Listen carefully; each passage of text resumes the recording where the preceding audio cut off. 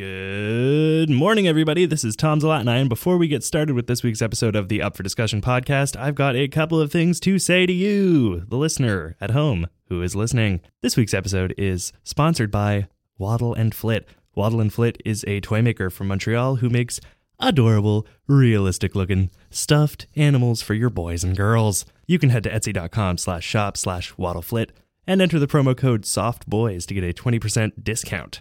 20%. That's a big number. That's a fifth. That's $1 out of $5. Order now. Guys, in this week's episode, Tim and Simon talk just a little bit about not spreading yourself too thin over the Christmas time holidays in the year. And, well, that's why I'm not on this episode this week, because I have done that. So, without further ado, here is an hour of Tim and Simon talking about things. Enjoy. Sleigh bells ring. Are you listening? In the lane, the snow is glistening. A beautiful sight, we're happy tonight. Walking in a winter wonderland. Gone away is the bluebird. Here to stay is the new bird. He sings a love song as we go along. Walking in a winter wonderland. Welcome to the Up for Discussion podcast, the only show on the internet where we talk about the things we talk about in the order we talk about them. I'm Simon Peltier, and apparently with me is Russell Crowe. What? Excuse me. I'm sorry. My voice is not the best right now. I definitely got some things going on in my voice. I'm Tim Blay. Hi. Hey. It's going to be a podcast, just the two of us today. Yeah, we haven't done that in a little bit. It's been like over a year. Oh, literally over a year. You can go back, listeners. And dearest listeners, and listen to the other episode. From what I remember, there were a lot of long pauses. Were there? Maybe, or maybe there were just a lot of topic changes because we went through topics really quickly. So we'll see if this one does that. Well, it could be, but long pauses aren't necessarily the worst either. As long as it's a thinking pause where you've given the audience something to think about, right? I think that then that's okay. If it's an awkward pause because we don't have anything to say. Yeah, but you can't guarantee that the audience is going to think about it. You know, it's possible that the audience is listening to you say you make your point, and then they just kind of go, "Yep." Yeah, but I hope that the audience thinks about everything that we say. So too. You know what? One thing I've been thinking about. Yeah, I've been hearing this song, "Walking in a Winter Wonderland." Yeah, and Gone Away is the new bird. Gone Away is the bluebird. Here to stay is the new bird. Yeah, that one. Yeah. Is the laziest rhyme. No. And not really the most interesting lyric. Well, like there's a lot of Christmas songs, and they vary in quality of songwriting. And at least that line is I would say is at most mediocre. But there's a rhyme in there, right? The rhyme is blue and new. The bird just comes along for the ride, if you will. So that's a common thing that people do in rap these days, is that they'll do a whole stanza where every line ends with the same word.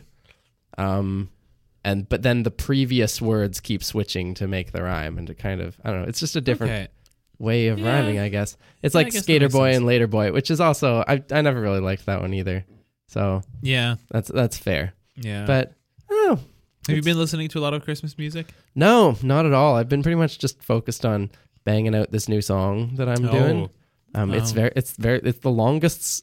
This is gonna be the longest video I've ever done. Really, longer than Bohemian Gravity? Yeah.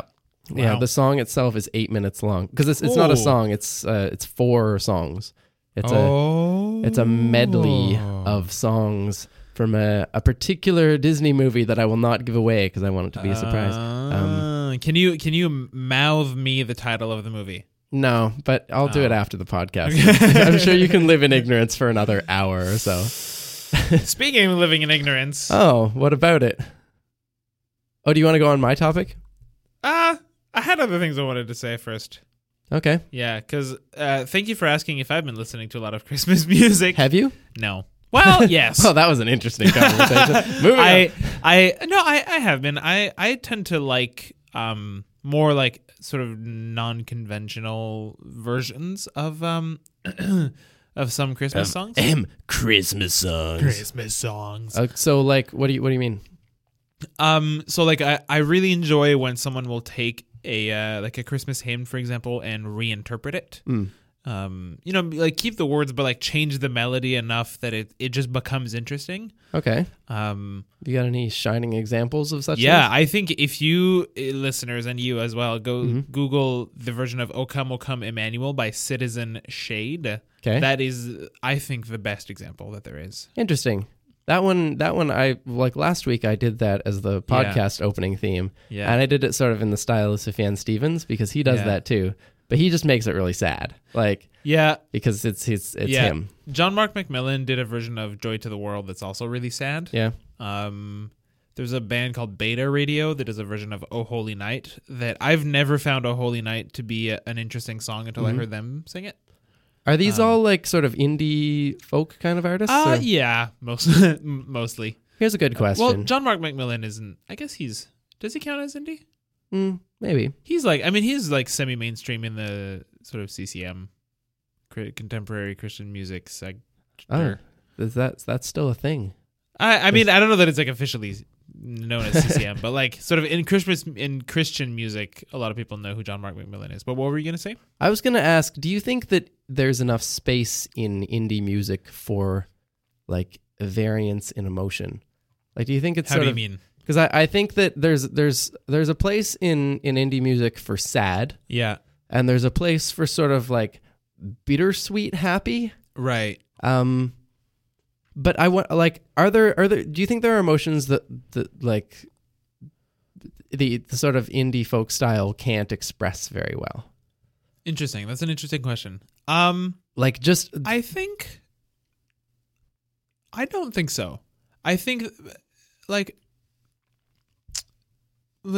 I don't know. Like your question, I think comes from like I get the feeling you don't listen to a whole lot of quote unquote indie music. well, it comes from sort of the typical like Yeah. like meme of indie music. And Yeah. actually thinking about it, like if I think of say Mumford and Sons, they're Yeah. very good at they can do anger fairly well. Yeah. And they can do like ecstatic joy pretty well too. So maybe that sort of Yeah. covers the bases. That's interesting. I think that there's I feel like there's sort of two factors in that, and one of them is sort of this like prevalent idea that if you're an artist you suffer.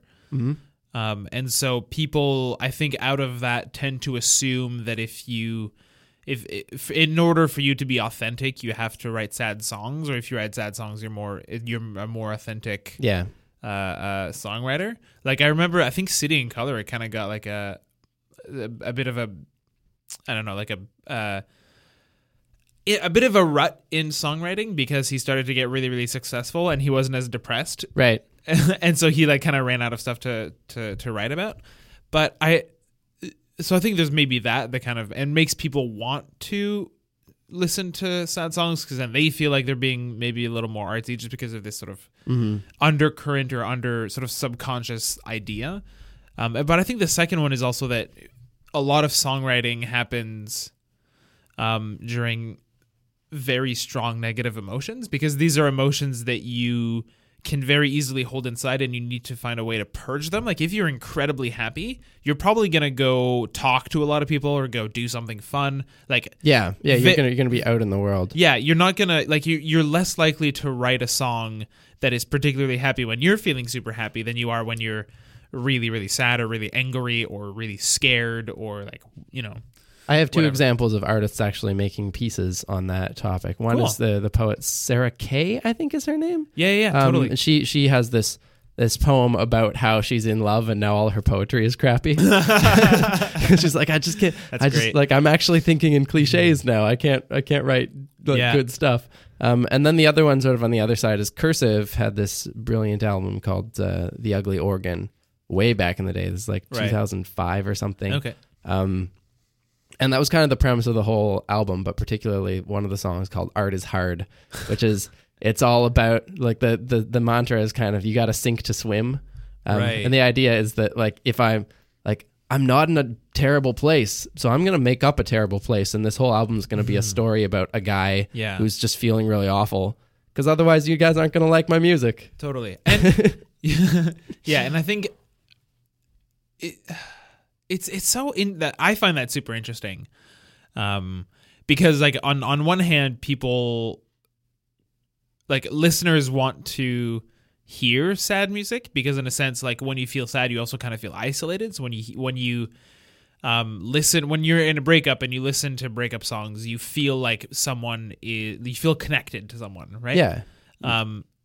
But and anyway, and like for whatever reason, people kind of want to listen to sad songs, which kind of makes artists want to create sad songs so that they become maybe a little more relatable, or even just like sell. It's not necessarily just that you want to listen to sad songs all the time. Like, there's a huge market for like, the radio pop stuff. Oh, totally. But I think it's that often I find myself going to particular artists to feel a particular mood, right? Like that person is that artist is my go-to person to feel like this. Yeah. So I'm, if all of a sudden, Bon Iver starts doing super happy stuff, it's weird to me because I'm like, oh, actually, I haven't listened to Bon Iver's new album, and I'm told it's quite different. I've listened to it once or twice, and it is quite different. Yeah. I haven't really paid attention to the lyrics, but it is like, I don't know.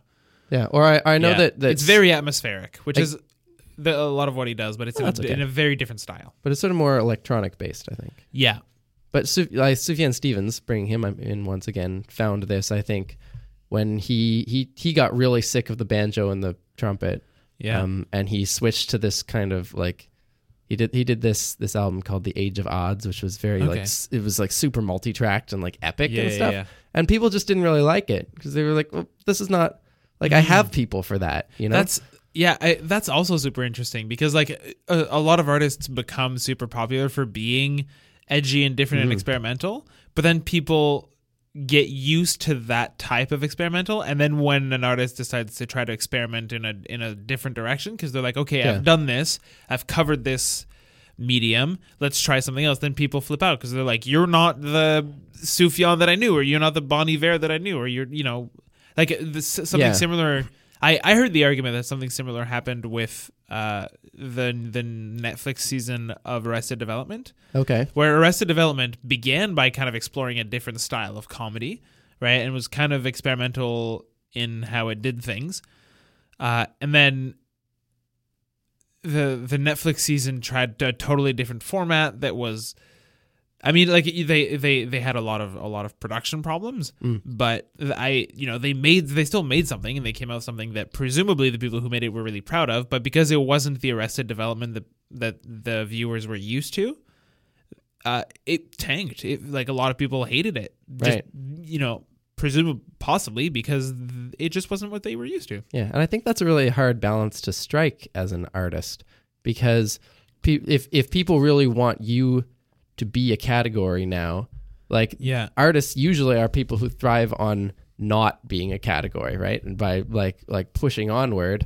So it's the question of do you push onward, or do you actually do what people like are you there for yourself, or are you there for the consumer who expects something particular of you? Yeah. And I think there must be a way, and there have been artists that do this fairly successfully, that they sort of straddle that line and like pull their audience along with them into new things. Yeah. Honestly, I think it's just you got to stick to your guns in a sense,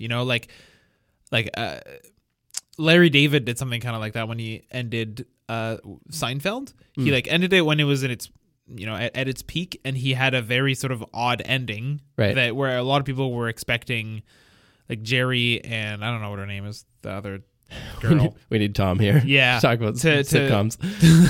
to end up together, and then Larry David decided like, no, they can't, because they've been really awful to each other this entire show, and they need some kind of retribution.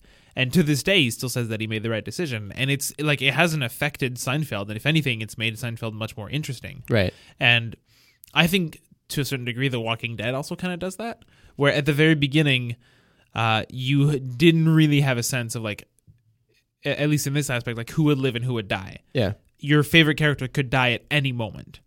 And that's happened to me while watching it. And then they didn't do that for a while. You had the core group that you followed for a little bit, and sort of side characters that you kind of enjoyed died as well.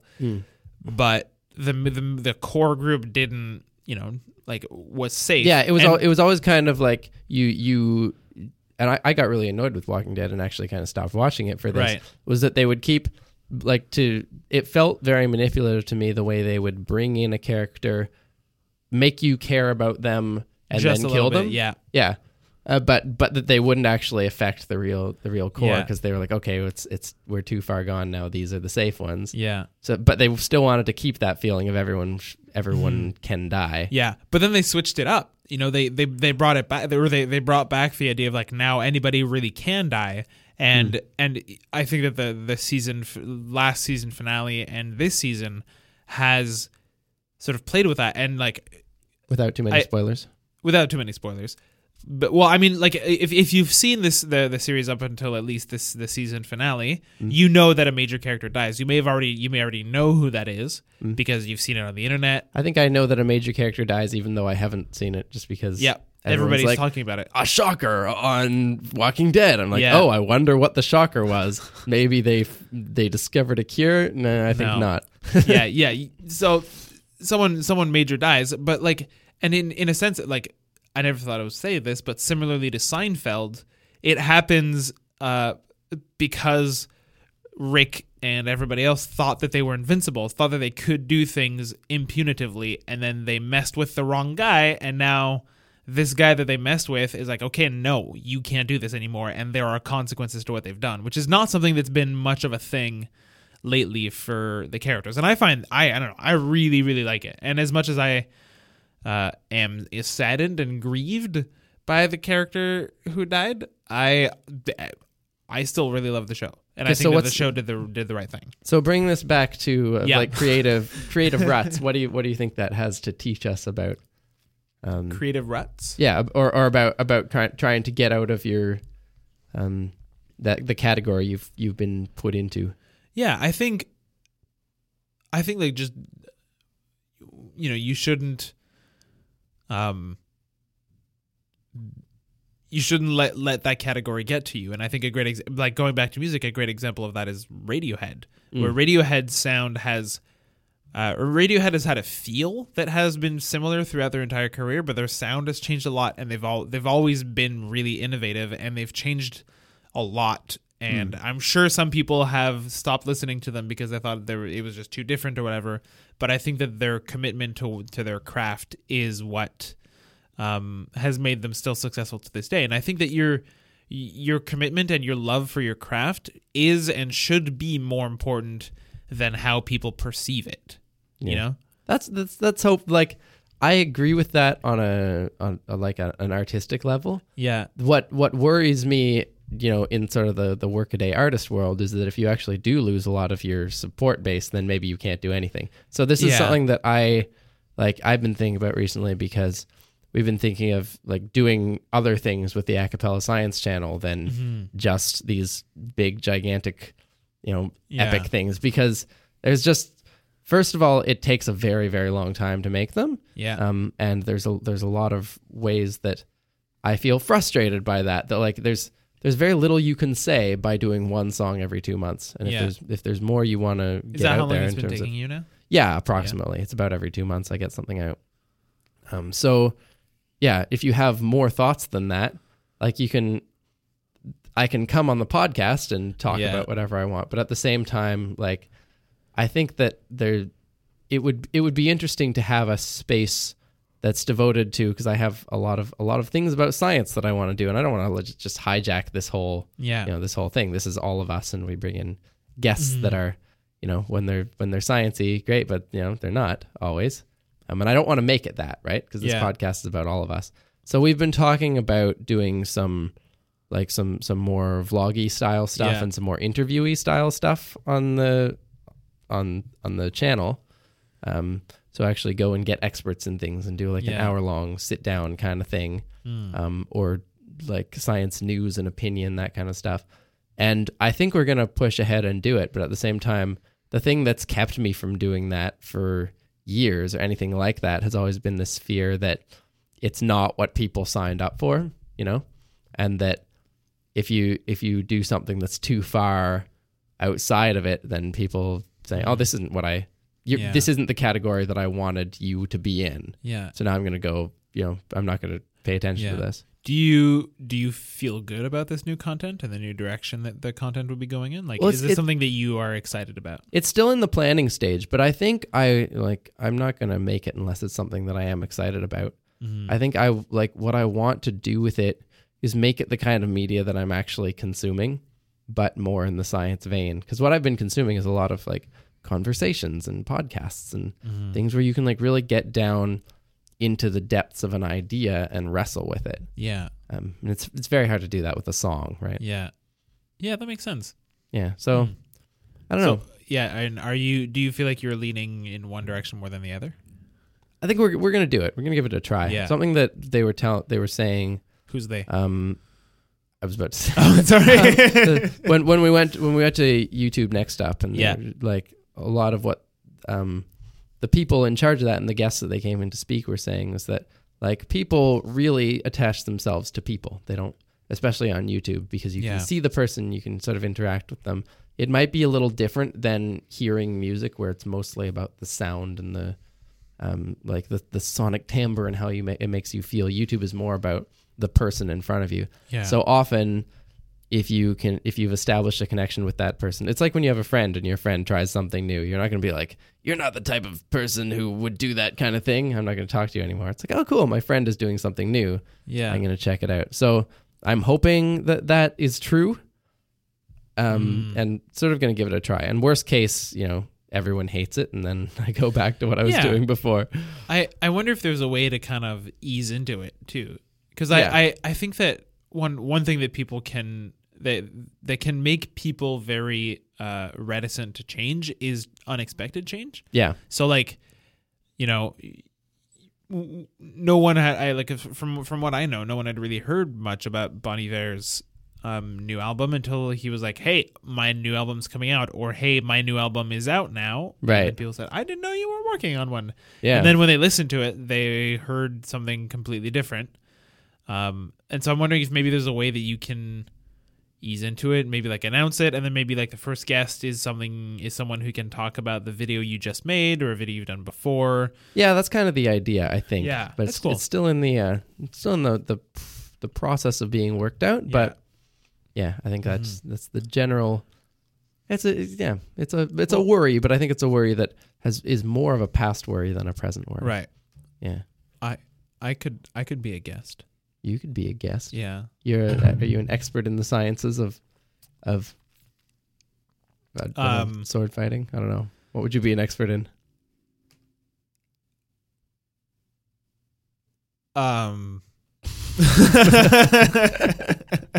Ooh, I could sit on the set and make jokes. That's true. I've been thinking about that because that's how the Star Talk Radio podcast works. Actually, it's what now? Star Talk Radio. It's Neil deGrasse Tyson's podcast. Oh, okay. It's Neil deGrasse Tyson interviewing a scientist with a comedian on the side, just like cracking wise about whatever it is they're talking about. Well, I can be your comedian. I could have a mustache, smoke a cigar, and have a flamethrower. Those are things comedians always have. It's a reference to the comedian from Watchmen. Indeed. Yeah. You were, before the podcast, you were saying something else about sort of being a creative. Yeah.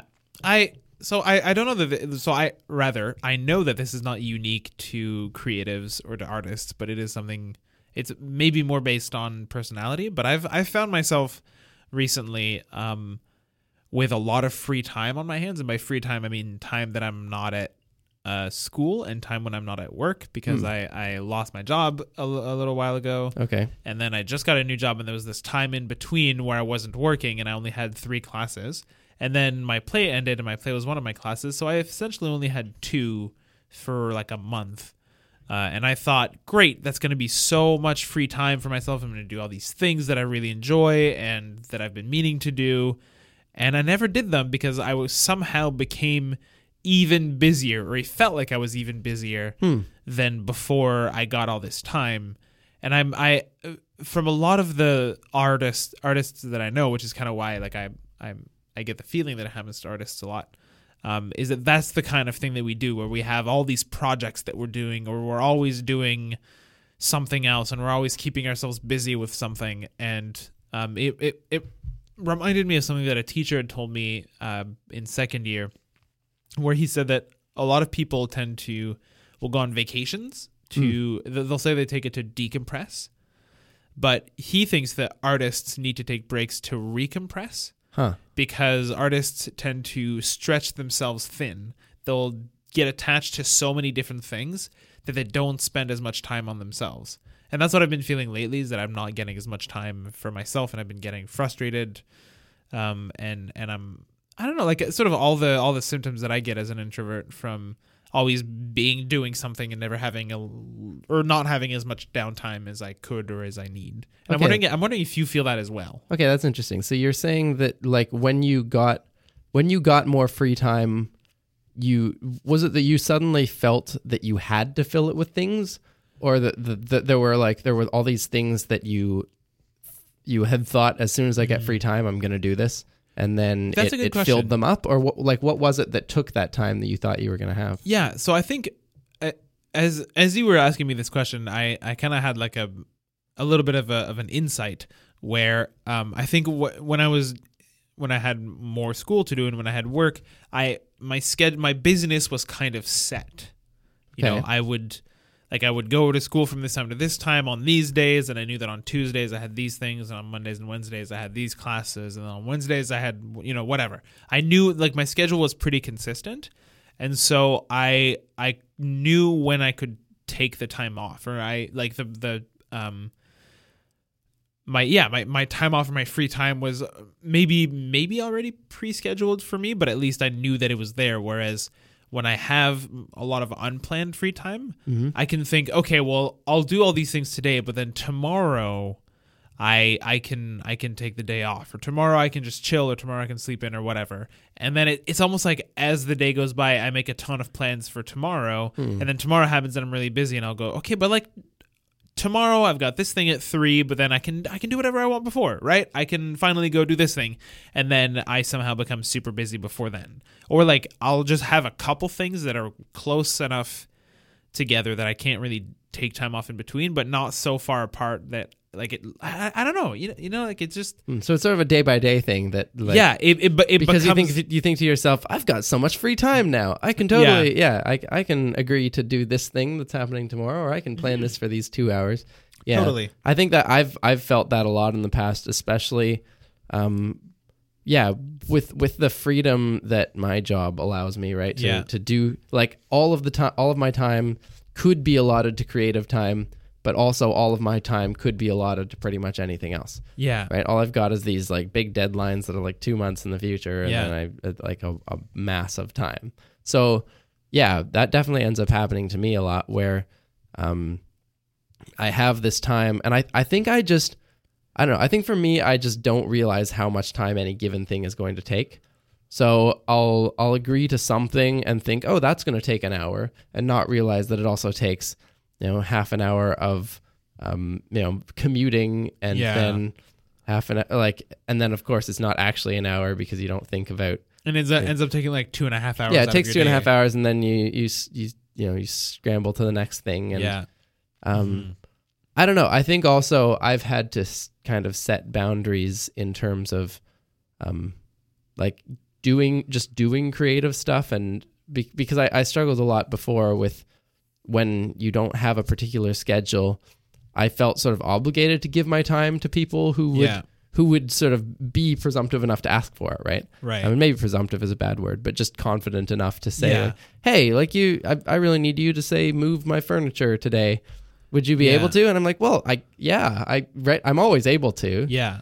But if you get into that mentality and you say yes to everything that other people say, or even yes to everything that like you happen to think of, right? Then it can quickly get to be that you've eaten up all your time and you've left important things off of it. So I think, I don't know, maybe it's just really important to like set a really solid priority list in your head of like, okay, what is the most important thing that I'm not currently doing? Yeah. Right? And then once you've got free time, you put that in the slot right away, because if you just have free time, then the moment somebody says or something is suggested to you, in that moment, that's the most important thing you're thinking about. Yeah, that's a really good point. And then you just slot it in there, and all of a sudden it's your time's eaten up. Yeah. Huh.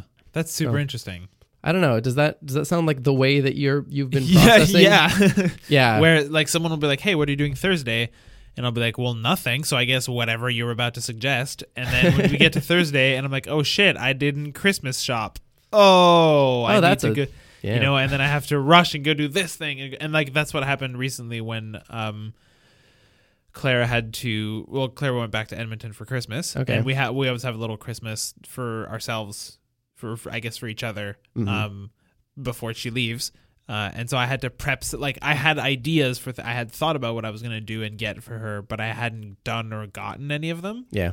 And so I had to like really scramble last minute to like do and get these things. And I ended up being super stressed out, and it wasn't as pleasant an experience as I would have hoped, and as I think I needed, and as probably, you know, Christmas should be. Christmas shouldn't be stressful. It should be fun and pleasant and nice time with your friends and family. Christmas is a time I think that you especially like. It's especially hard to manage your commitments, and also especially easy to overcommit, because it seems like everything is happening within this month, right? You've got a bunch of obligations to your family, probably. Yeah. All of a sudden, especially when you're friends with a lot of students, like everybody's about to leave. Yeah. Right. And it's like, oh, we should catch up before before I leave. And it's like, yes, we should. But then when 20 people do that, all of a sudden that's it. Like 2 you've hours done nothing per but person. you've done nothing but caught up for the past 2 weeks. Yeah. And then that's a really good point. Yeah. Yeah. And then, you know, with your like your commitments with your family are like things for Christmas that require prepping for Christmas. So maybe you're going to go like Christmas tree shopping with your family, which may take about an hour and a half. And then you decorate the tree, and then you do some baking, and like, it is a lot of, yeah.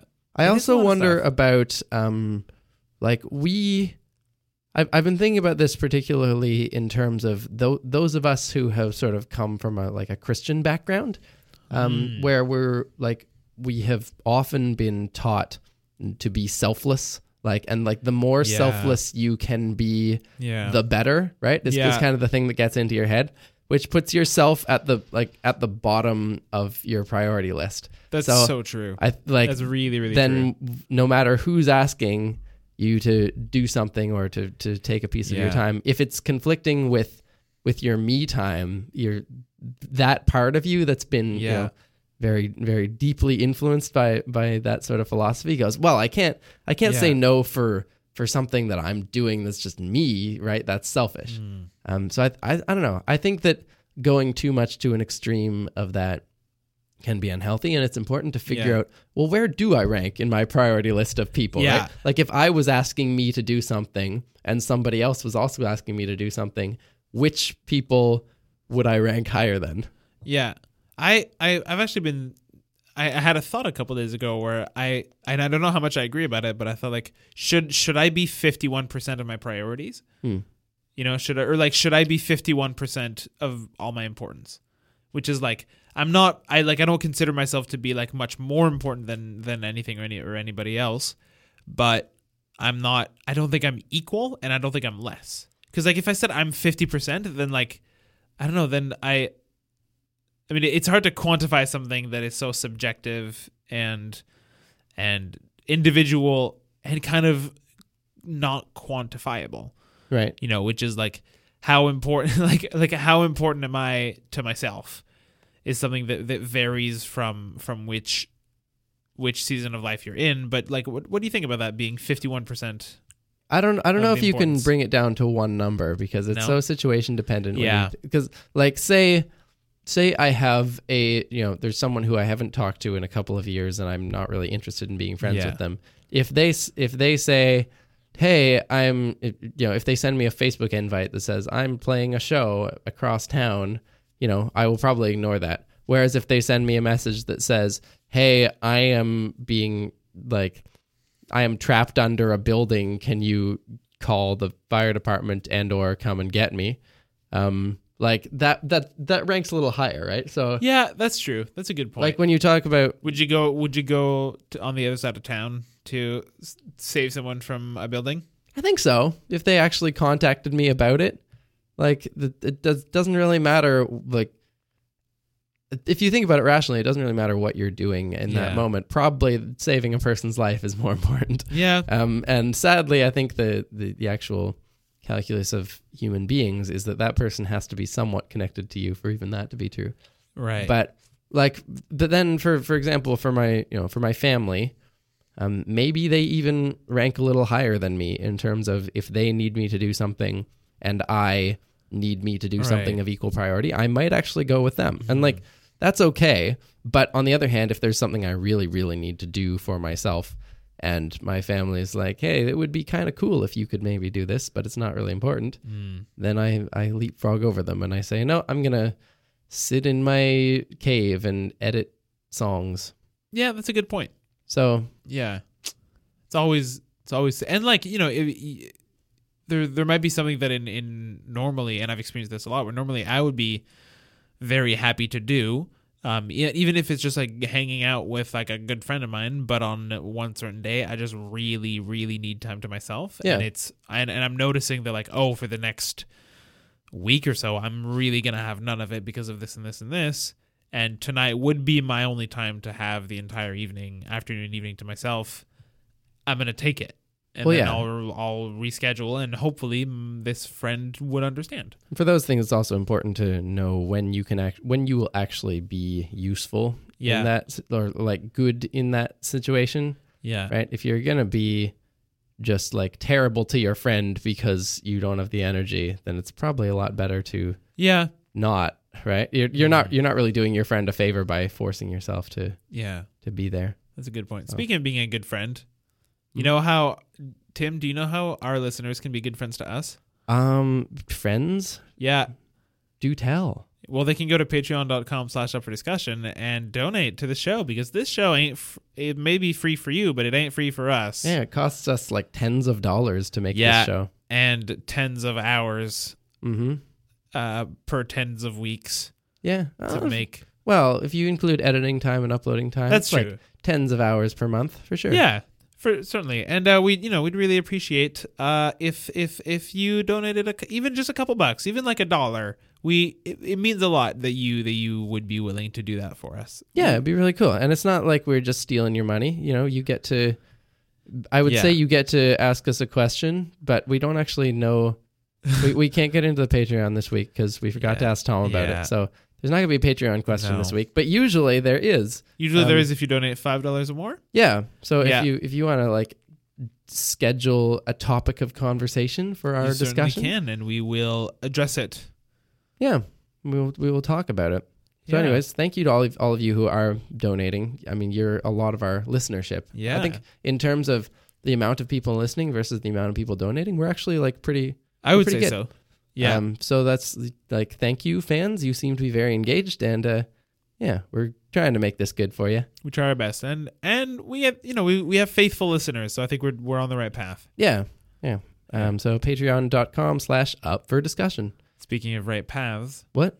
Speaking of right paths, I think you had a topic you wanted to talk about. I did. This is I've been one. This has been a heavy podcast, right? No, that's fine.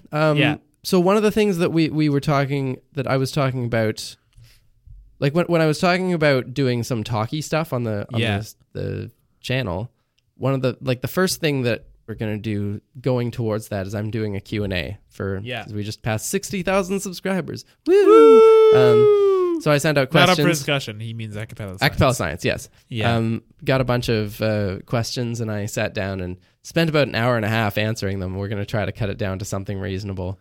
Yeah. No one wants to sit through an hour of somebody talking. 10 or 12 minutes. Yeah, something like that. Yeah. But one of the questions that I got was about like the U.S. political system and kind of the science spin. Like what do we do about the question was what do you this is a verbatim quote. What do you think of Donald Trump and his anti-science cabinet? And I was thinking, like, what I really thought in that moment was, I don't feel like there's anything I can do about it, right? There was kind of this hopelessness. And then what I really thought was, well, what can I do it? And what can scientists actually effectively do about, not this, because like whoever comes into the US government and doesn't believe in climate change or doesn't believe in evolution or doesn't believe in vaccines or whatever, it's a symptom. It's not the problem. It's that like anything in a democracy that happens is a symptom of a thing within the people, right? It's a symptom of who, like what the entire body of the United States is feeling and thinking. Yeah. And I think what I've been thinking about is how do you, like in a field that's so hard to understand or that like actually requires experts a lot of the time, how do you like get past this charge of elitism? Like the experts are, if you're not an expert in a subject and you listen to some experts and you have an opinion and the expert's opinion differs from you, it can be easy to think that the experts feel superior. Yeah, and I think in a sense they they are. They do feel do feel superior, but also I think that people are trusting experts less and less. Yeah, as like the internet kind of democratizes information, whether or not that information is good or true or useful. It's very much the case now that if you think somebody's wrong, you can go on the internet and like find out to the best of your ability whether they're wrong. Right. So someone just telling you, like I think what I'm realizing is that thing that everybody always says about climate change, right? Like 97% of scientists agree on climate change, holds a lot less water than it used to. Yeah. Because people don't want to be told that. They want to know exactly why 97% of these people agree. And if those people That's a really good point. If those people can't communicate that effectively, then they go on the internet and somebody else is communicating effectively about why maybe there might not be so true. So I don't know. What do you think about that? That's a really good point. That people seek to, whether they're aware of it or not, seek to understand things more in depth rather than just sort of accept what experts say. Yeah. And I really don't know how one can move past it. I think that at least the one direction that we can start in is to move the conversation away from online and into personal, let's say like away from comments and more to direct, because I think you can have a healthy and you're talking about interesting and like taking arguments off of Facebook and into like real life. I think like however close to real life you can get, like I've had some really interesting conversations over Facebook message with people that I've disagreed with, and like we haven't necessarily reached a consensus, but I think that the attitude was different than if I had just commented on a status or whatever, or a post that they'd shared talking about why they were all completely wrong. And I think shifting the tone away from here's why you're wrong to why do you believe this, right, I think can be much more productive. And I think that's in a lot of cases, and if not in every case, that should be the direction that we should at least start going in. And I think that applies to a lot of things, like political things, but things like race and things that some people can ignore really, really passionately, and some rhetoric that is inflammatory. I think that can be, can and should be dealt with kind of individually, where you, if you know someone who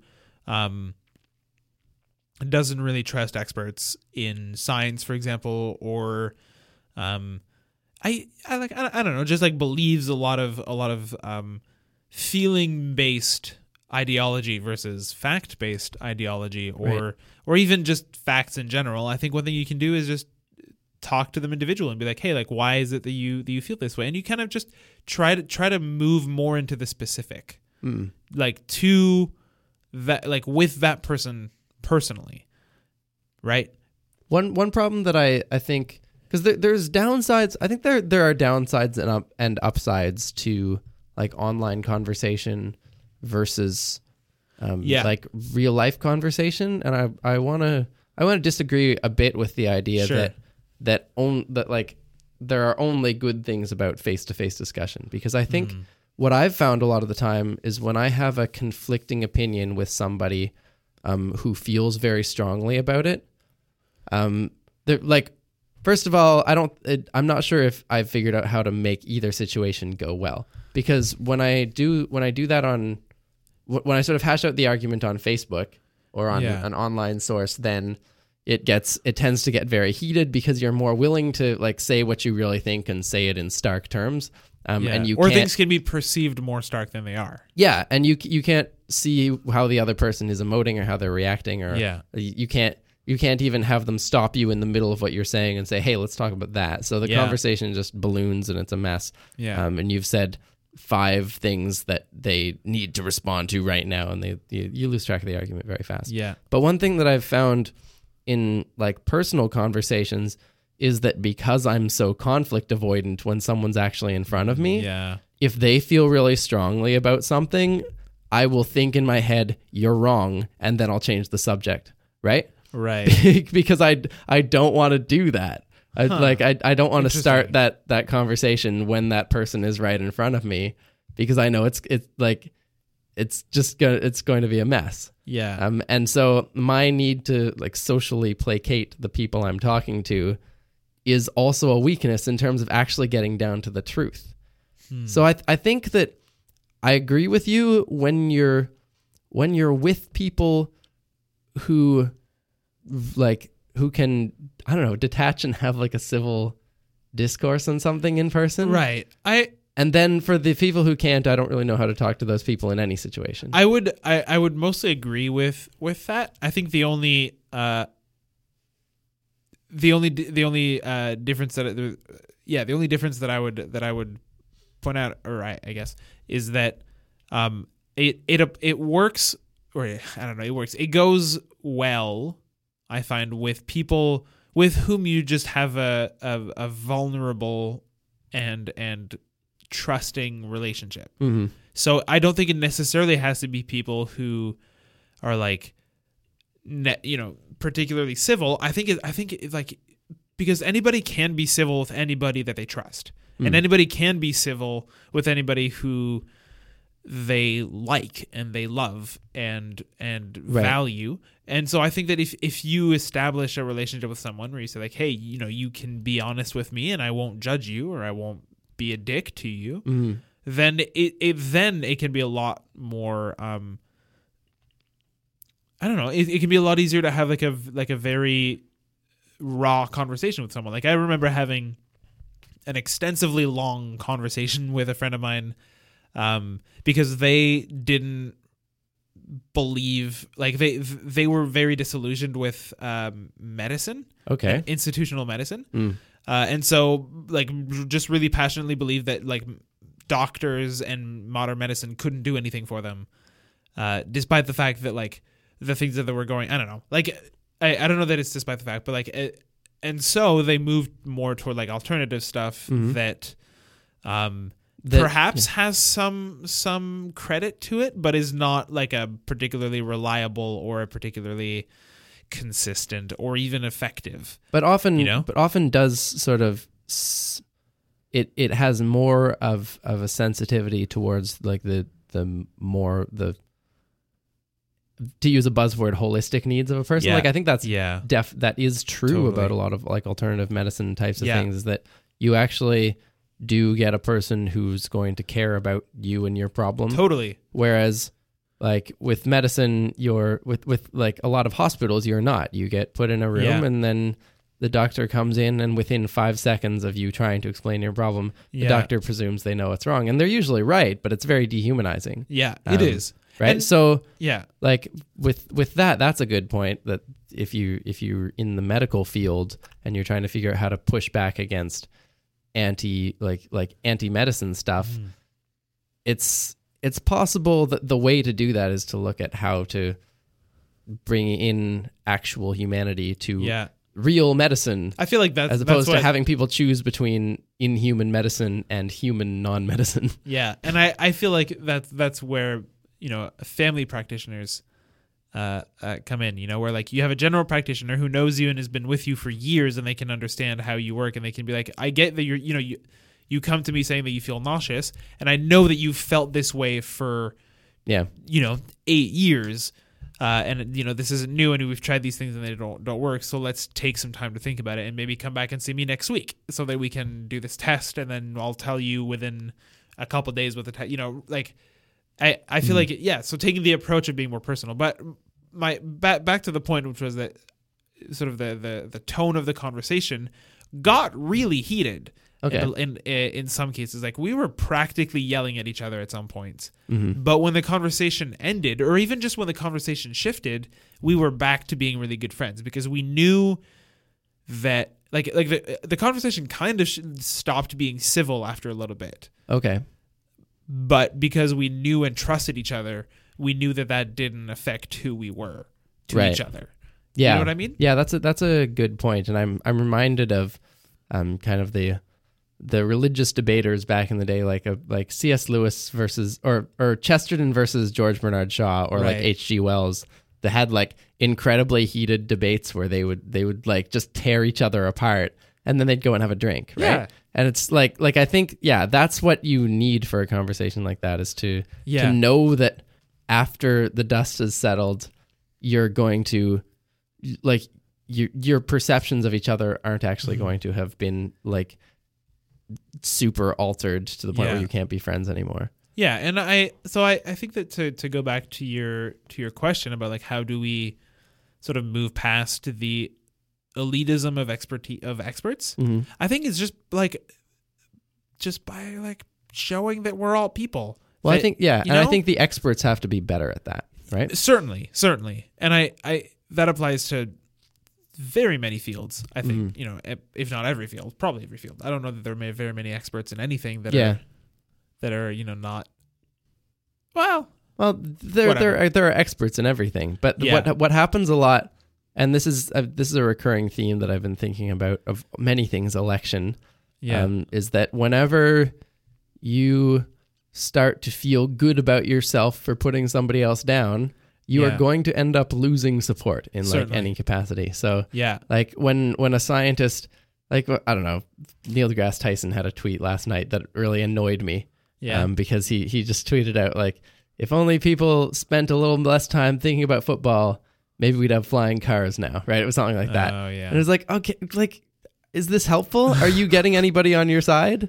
Or are you just like choosing something that more people like who aren't supporters of you like than people who are supporters of you, and then you're going after that to make yourself and your and your posse feel good, right? So, and that's definitely like a thing in left wing people, is that like you just feel very much, I don't know, just very morally superior, and like the other sides are idiots, and like that's on both sides for sure. But I've noticed that a lot. Well, it's a problem whenever you get into an ideology that, like, this is not even so much the science side of it, but when you think that someone who disagrees with the way you see the world is morally deficient, right? And I've seen that happening, quite a lot on the left and quite a lot on the right as well. So, and I guess like sort of where I was getting at,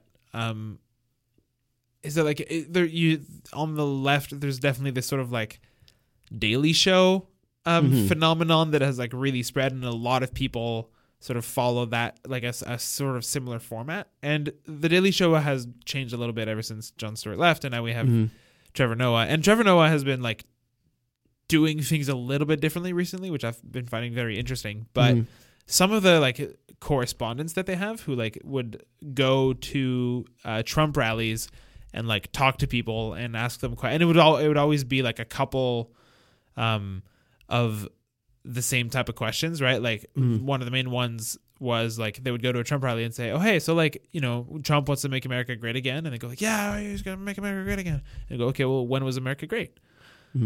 And there were like, obviously a lot of it was meant for comedy and to kind of put them down, but there were a couple moments when this one correspondent would just the kind of question that he would ask and how he asked them created some like semblance of a genuine moment between him and the person he was talking to. Okay. And like it seemed like there were moments when people started to like think about what they were saying, and looking back or sort of stepping back and looking at what was going on and just thinking about it a little more critically rather than thinking about it emotionally, which like you will always think emotionally about something, and that's okay. But I think that when in a lot of cases that can dominate what you're doing, and that's just very risky. It's not wrong, it's just risky. And I think that that's just, you know, it wasn't like America was never great. It was, okay, I want to, in a sense, it became, I want to understand what it is that you're trying to do specifically, you know? Yeah, I think like that's something that I've been thinking about when thinking about starting to interview people on a more regular basis. Yeah. Because something that really annoys me is when an interviewer goes into an interview trying to provoke a certain response from somebody, or like with their ideological bias not so much on their sleeve as hidden in their questions so as to trap the other person. Like what? Give me an example. So, you see this all the time with a lot of like pundit shows where they'll ask you a question, and then the question is almost designed so that the first sentence you say will sound kind of ridiculous. And then when you say your second sentence, they'll cut you off and ask another question. Okay. Or just like, I don't know. I think that it's good to, it's fine to have a bias going into something, but when you're like maliciously trying to like find the worst people, like that's a problem with comedy show bits like that, is that I don't know how many people they interviewed and had very decent responses. Yeah. Who said very thoughtful things, because they're going to cut together the clips of the people who make the comedy show work. Yeah. So did you see Trevor Noah's interview with Tommy Lahren? I haven't. It's been all over the internet, and I've avoided it thus far. I think it's really interesting. Yeah. I think he did a really, really good job, and he kind of stepped away from the I want to make fun of you. It really was like it was less of a, I mean, there was a certain amount of I'm gonna try to convince you that you're wrong, but it was almost like going on her turf, and rather than just saying like, look, just spewing facts at him, it was a lot more of, you know, what do you think of this? Okay, have you thought of it this way? Yeah. You know, and that was it. Yeah, I don't know. I thought that was super interesting. And I was really, really, really impressed with how he managed that. That's cool. Going back to like the sort of the science expert thing. Yeah. There was a very similar thing that happened when Bill Nye did this debate at the Creation Museum against Ken Ham. Did he have a second one, or was I it think just they just had the one. Okay. But it was, what I found really interesting about that was that he got a lot of flack from scientists for doing that. From, you know, people who were more dismissive maybe than he was, who said like, oh, don't give these people your time, like don't even, like they're not even worth you talking to them, and you're just going to like give them credibility, you're going to give them support by going to their venue and doing this. And he said, no, they've got support, they've got the credibility of the people who like them. This is not a tiny like fraction of people that you can dismiss. This is a real body of people. Who better to reach out to and educate than the people who like just actively believe that you're wrong and actively believe things that go against what you're trying to teach. And he was very non-judgmental, right? Like he wasn't doing like the cheap jokes, because you can't, because you're in that person's camp, right? You're in the Creation Museum doing this debate. So all he did was like stand up and present his case very calmly. And I think the other thing is, with examples that would not necessarily be the examples you would use to convince a scientist. It was things that you could really bring down to like convince someone who knows about the world around them and is reasonably observant, without them having like a PhD in environmental science, right? Yeah. So stuff about like, have you thought about the arc and how big it is and how boats twist? And I'm going to show you this, you know, this description of a big wooden boat that fell apart because it, you know, twisted in rough seas. It's like, instead of going at, okay, well, here's how we know the exact, you know, radiocarbon spectrum of a certain plant, and like, so I don't know. I'm hoping, and this is the answer that I ended up giving on the Q&A, just that with better communication and with knowing better how to take complex ideas and put them in terms that you can actually understand them, then people become more informed and they become less scared of Yeah. experts. Because as soon as you make that one chink in the wall where someone realizes, oh, that makes perfect sense, that guy's right, then they'll, like, the next time you present something, you're a little more trustworthy. It's a little less of a battle. Yeah, that's interesting. Yeah, that makes sense. Well, is that time? huh? Is that time? I think Are we it's done? about time. So Yeah. thanks, guys, for listening. Yeah, and thank you, Tim. This was fun. It was definitely a lot less awkward pausey than I had thought or than I had feared. Yeah, it's always kind of nerve-wracking when it's two people. Like, Yeah. are we gonna actually have enough to keep it going? Because But- we definitely have a we have a slew of episodes that are two people that are great, and other episodes that are two people that are not so great. yeah. Anyways, thanks guys But it's for fun. Yeah, listening. That was cool. We'll be back next week for Our year in review. yeah. Yeah. So that's gonna be exciting. Cool. If you want to tell us in the comments of the SoundCloud things Yeah. that you liked about the year that maybe we can include, or if you're on Patreon, Yeah, leave us we a can do comment that. on this post. You can also tweet at us at Down With Talking. Yeah. You can rate us on iTunes. That we really appreciate that. Whether it be a bad review or a good review, Yeah. it helps us. We'd prefer a good review. Yeah. But if you want to leave us a hilarious bad review, that also gives us content. So yeah, that's good. that's So, always a fun thing. Follow me at Acapella Science. Follow Tom at Tom's Latin Eye. Follow Simon at Know the Other Simon. And And, that's it. Yeah. Bye. Bye.